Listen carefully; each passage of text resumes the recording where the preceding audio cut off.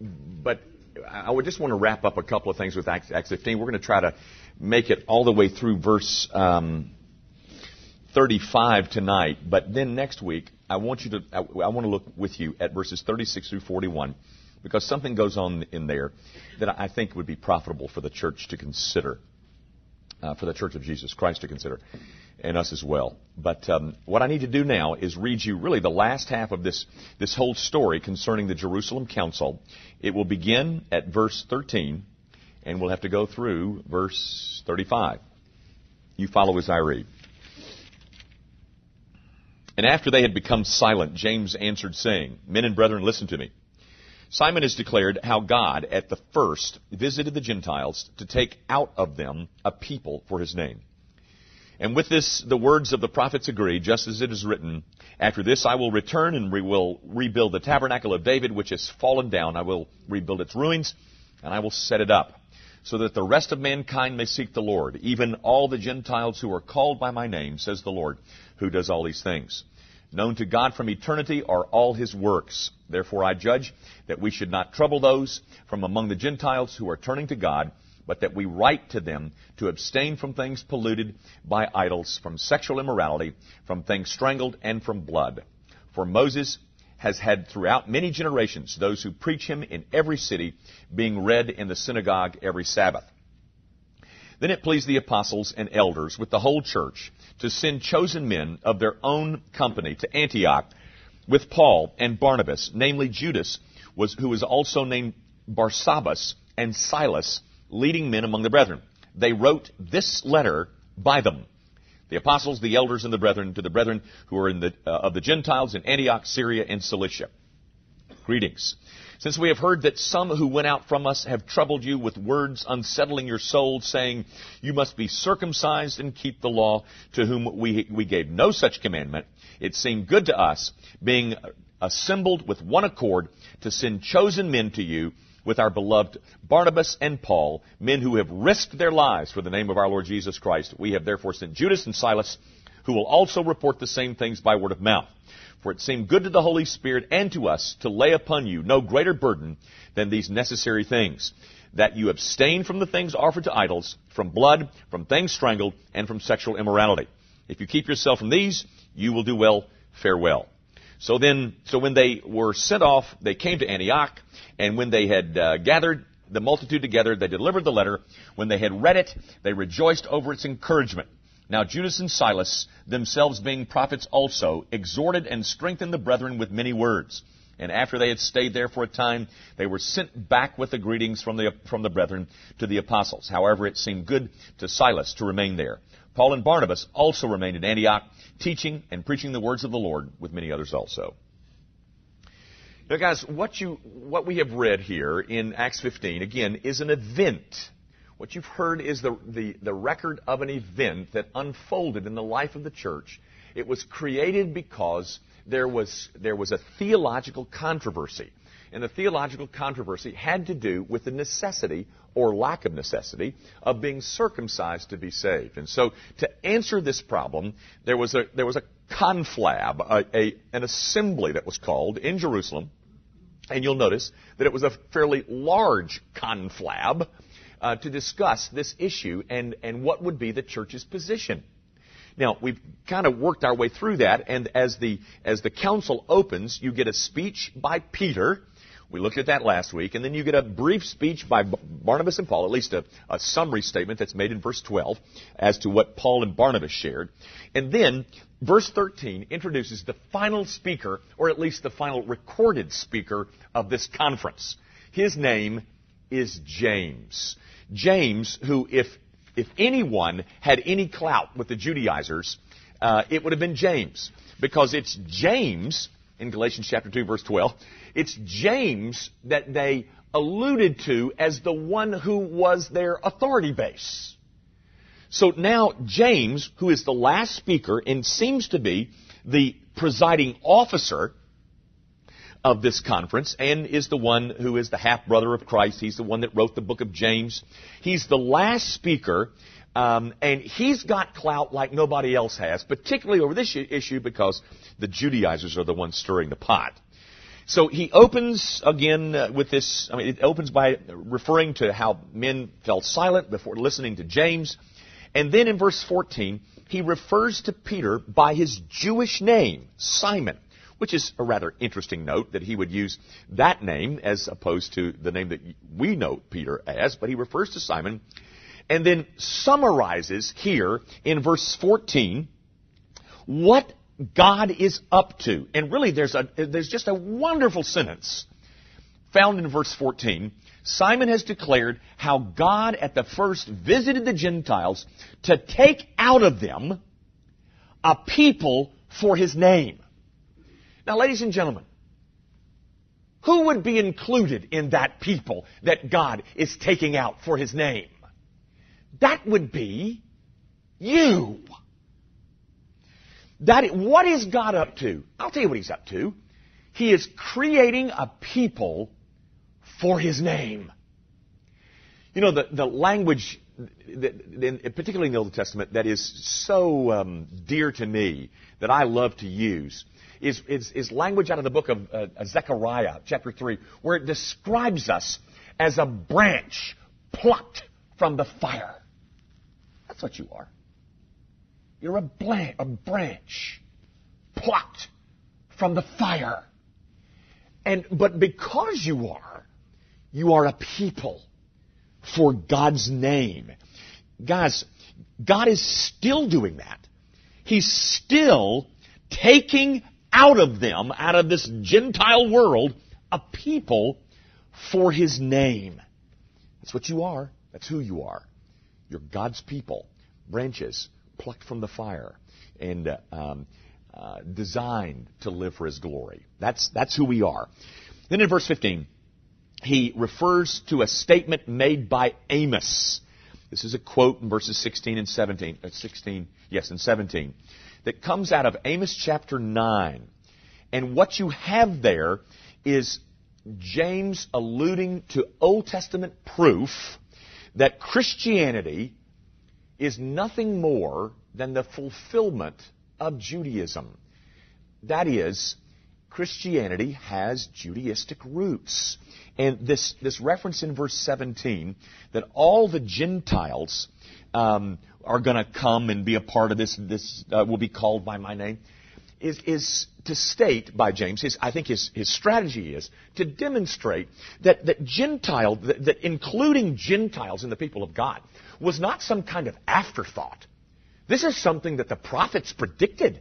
This is something that the Old Testament prophets were well aware of, that there were going to be a Gentile inclusion as a part of the people of God.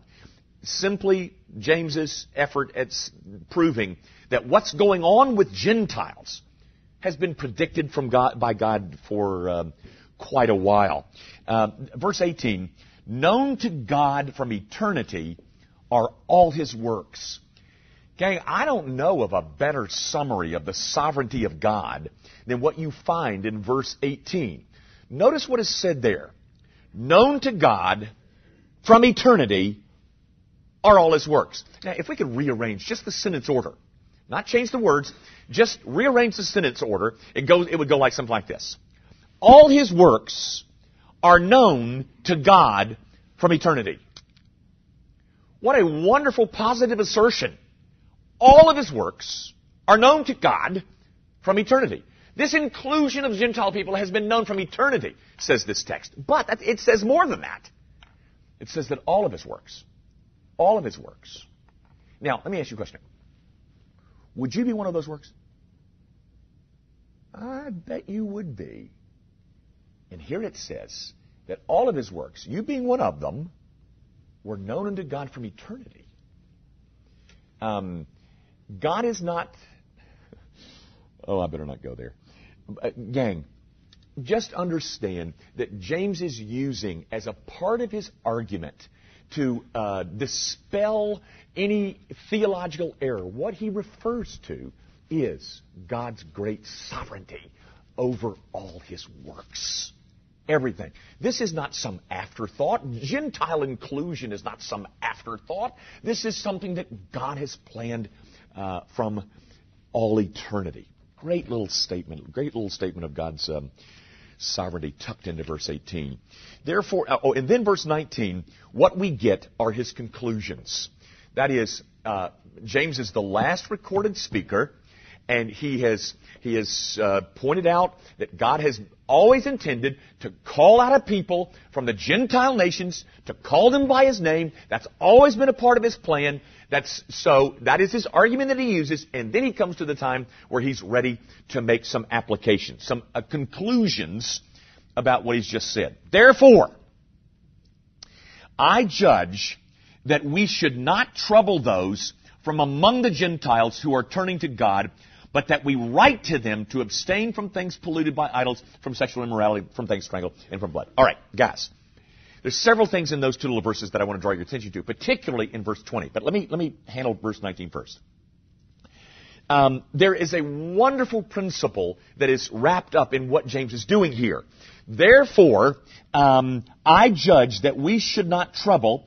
But guys, this is a text that is used rather widely, particularly in Roman Catholicism, as a proof text for papal decisions being passed down to the church.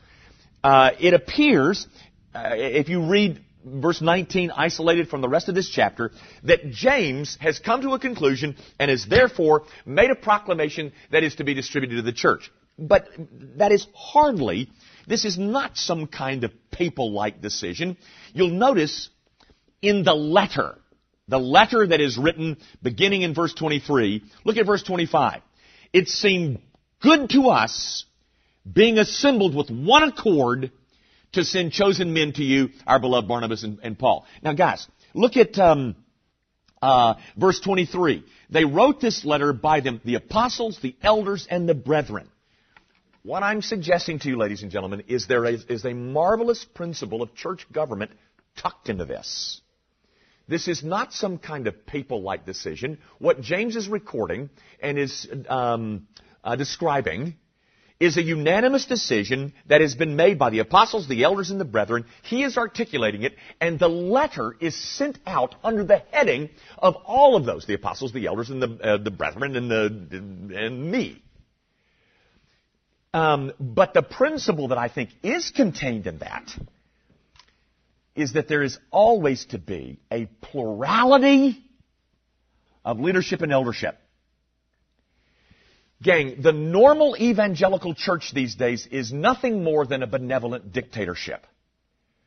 And you better hope that the dictator is benevolent, because it can get pretty ugly in a church when there is not a benevolent dictator. And very frankly, ladies and gentlemen, it works in some instances. And yet what you find here is a plurality of leadership, a plurality of eldership, a decision made by the common, a unanimous mindset of the leadership, and that is the thing that is distributed. Not one voice, not one personage making a decision and saying this is how it's going to be, but there is a plurality of government, there is a plurality of decision making. And I think that's at least what we're striving to produce here at Gracie Van, a plurality of eldership, even a plurality of vision. I'm not the only one that has a vision in this church, ladies and gentlemen. I could tell you about some of those, but we don't have time. It was a unanimous decision, and the letter, as you see, goes out under the name of the apostles, the elders, and the brethren. That's in verse 23. Now, look with me at verse 20, because I really would like to spend most of my time in verse 20. Because the decisions have been made, the conclusions have been come to.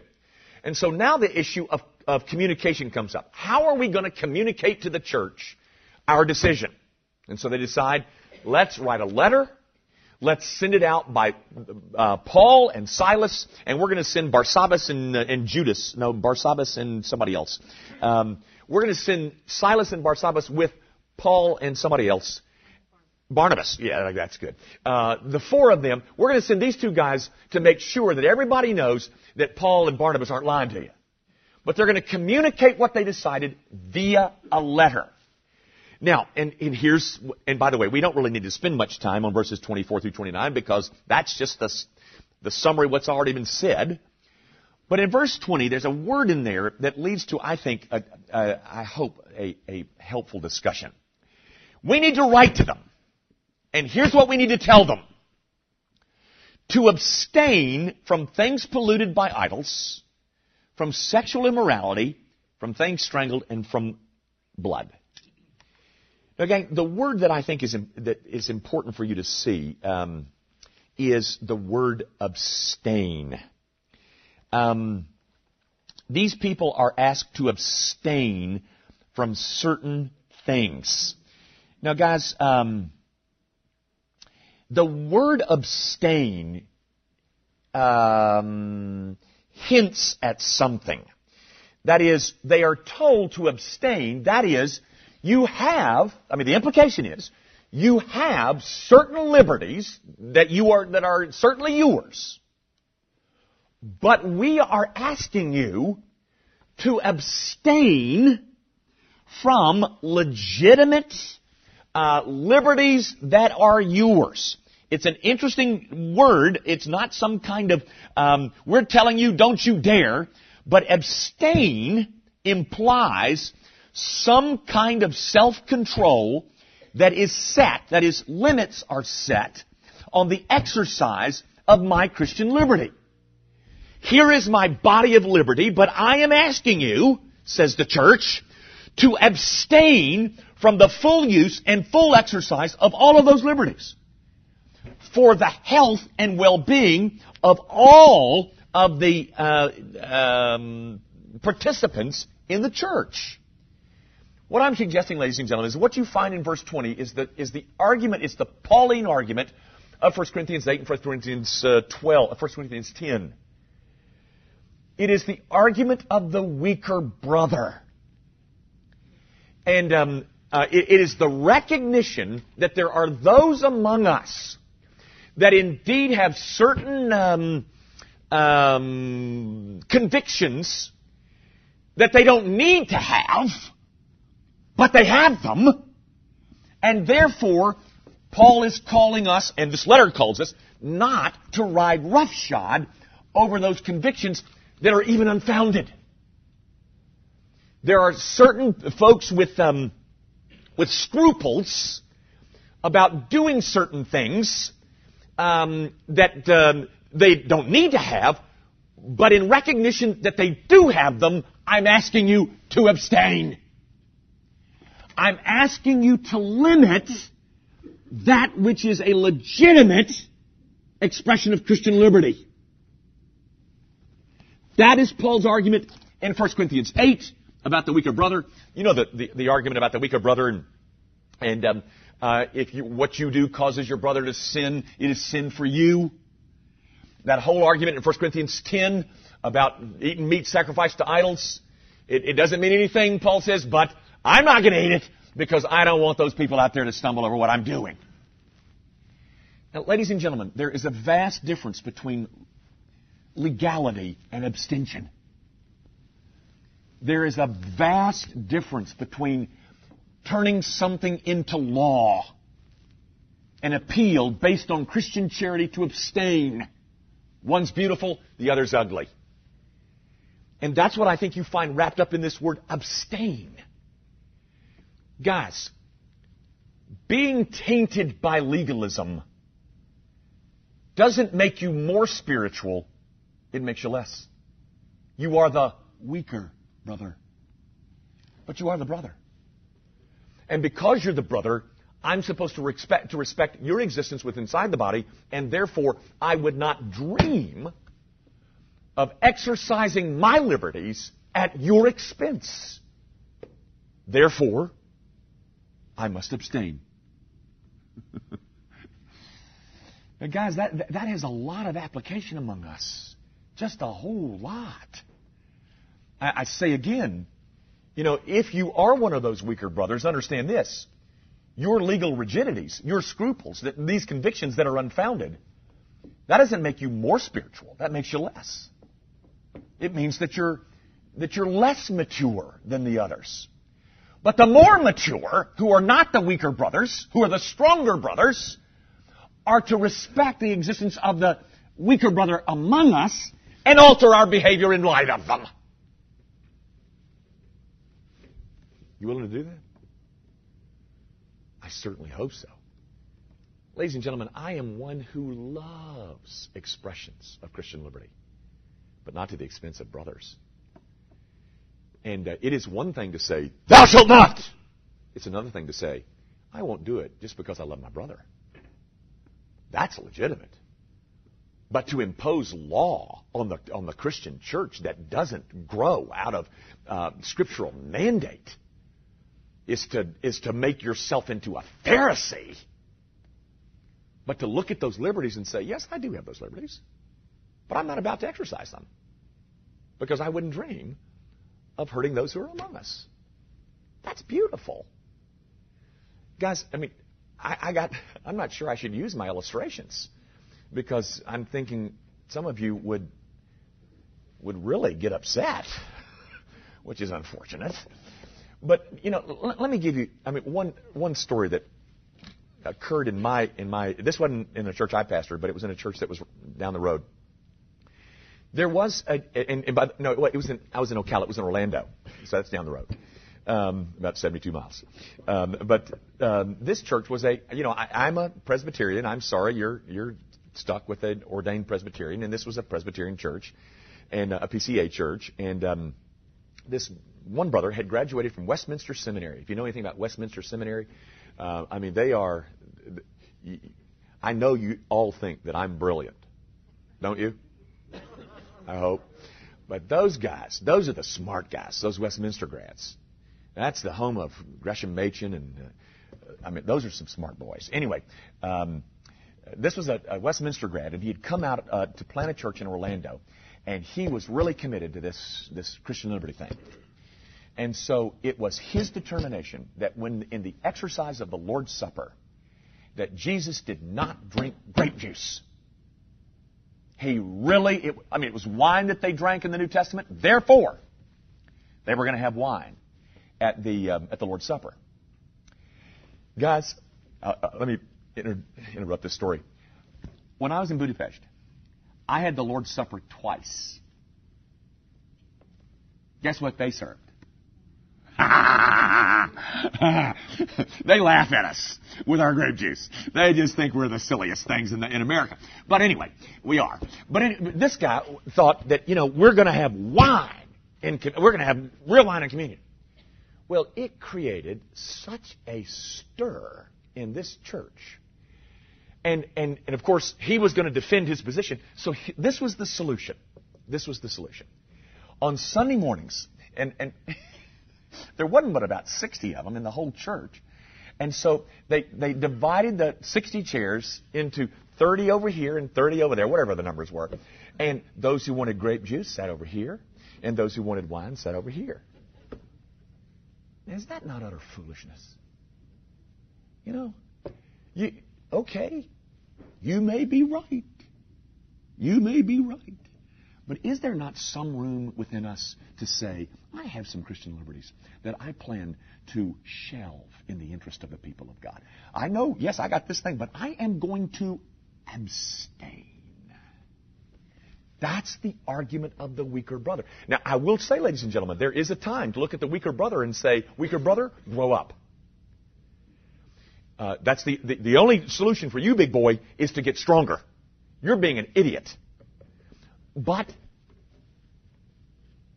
short of that, guys, we're supposed to live in recognition that the body of Christ is made up of a bunch of really weird people. You're a bunch of weird ducks. And I celebrate the fact that you are. But, so we have to adjust so that the sensibilities of the people of God are not unnecessarily and unduly offended just because we're going to insist on our rights. Guys, let me tell you something. The gospel is offensive enough. We don't need to add to it.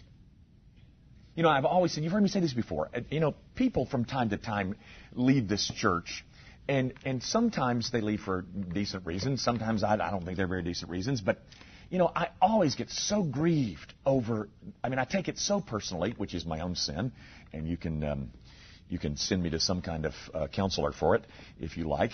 But when people come and say, I'm leaving because you said that Jesus was the only way to heaven, and I say, yes, I did say that. And may I help you to the door?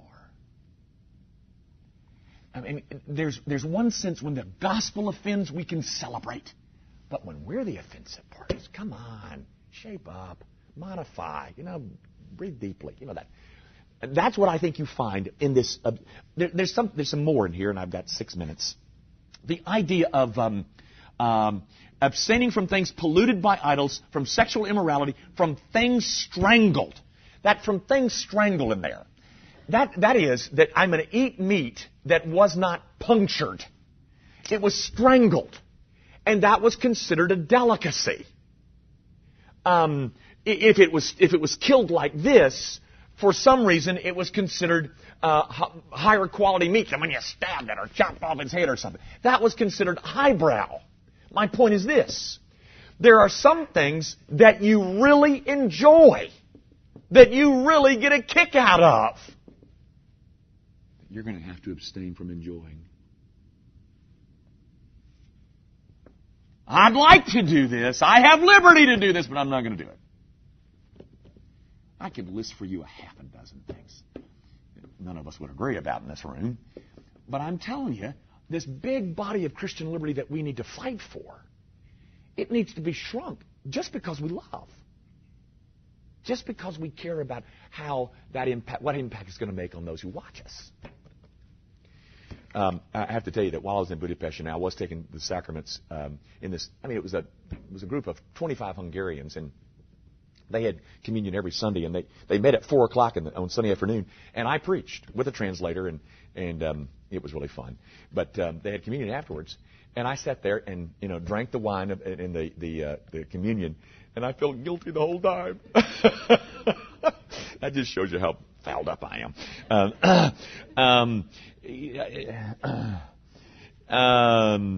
Okay.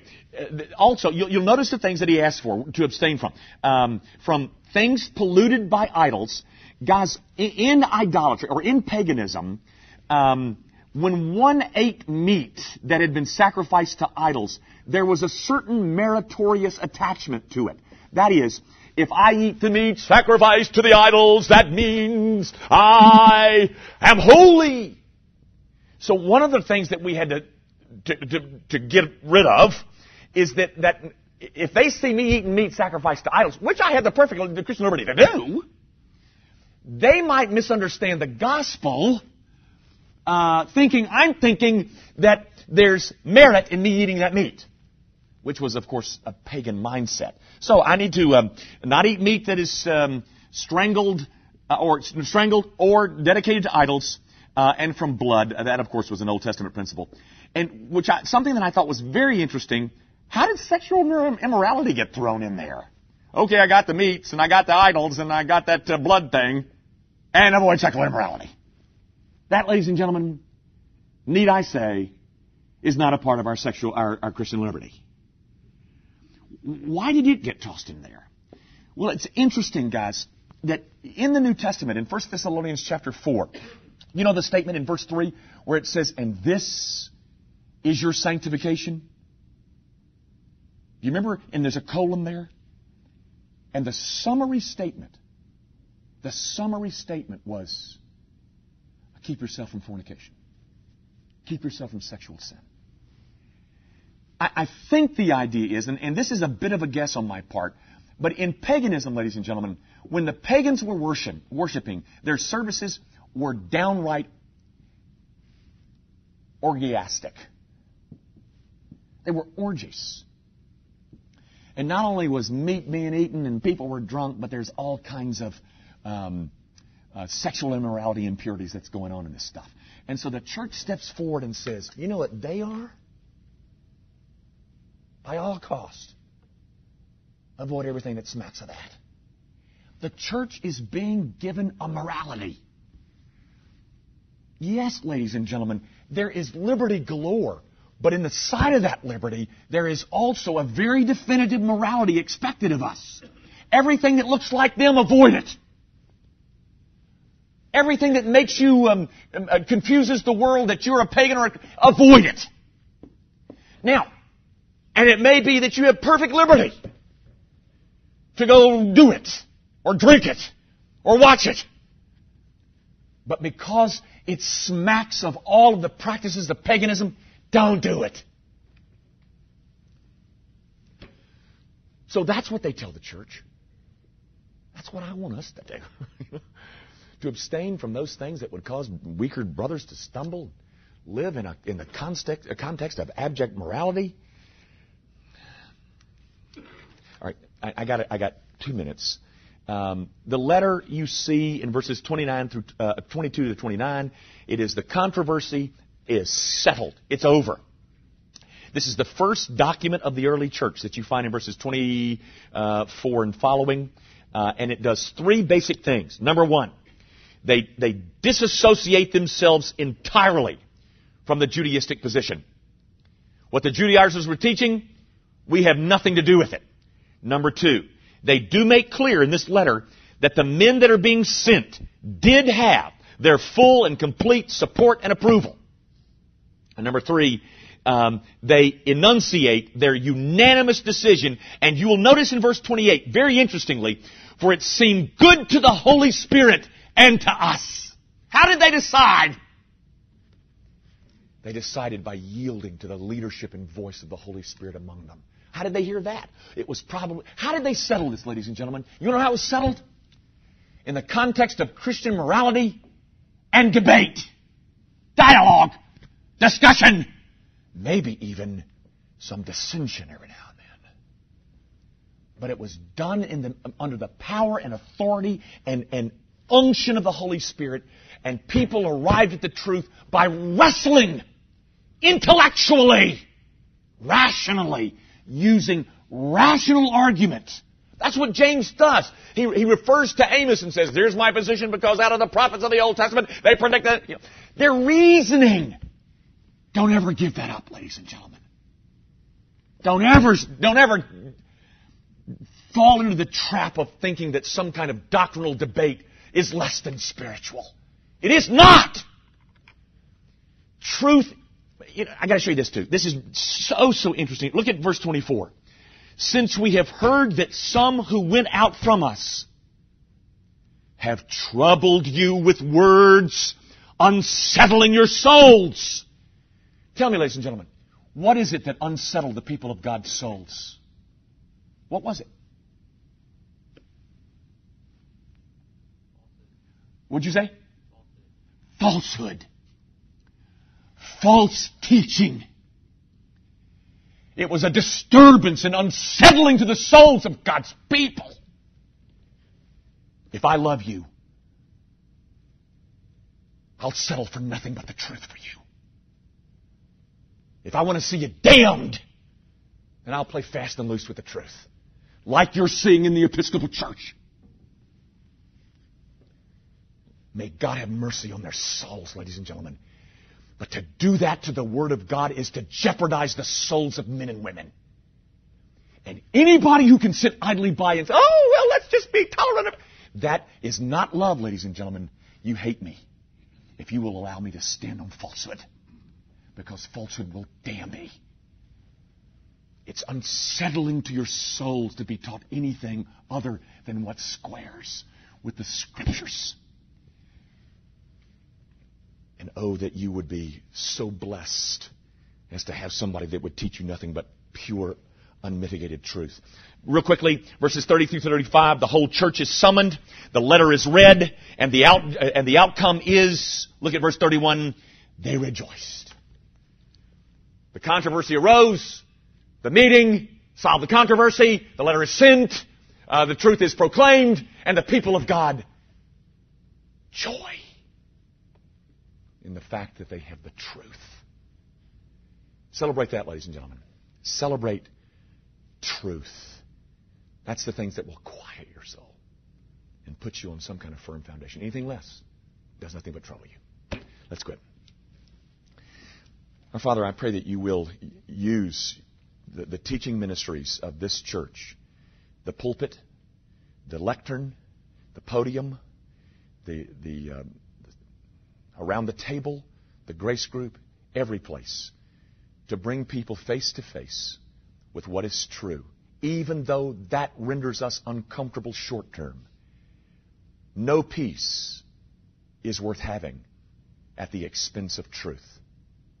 So, Father, unction us, all of this church's teachers, from those who teach the first graders to those who teach adult classes, unction us all to grace our people with that which will quiet and calm the frenzied soul. Truth. Truth that grows out of this glorious book. We pray, of course, in Jesus' name. Amen. Thank you and good night.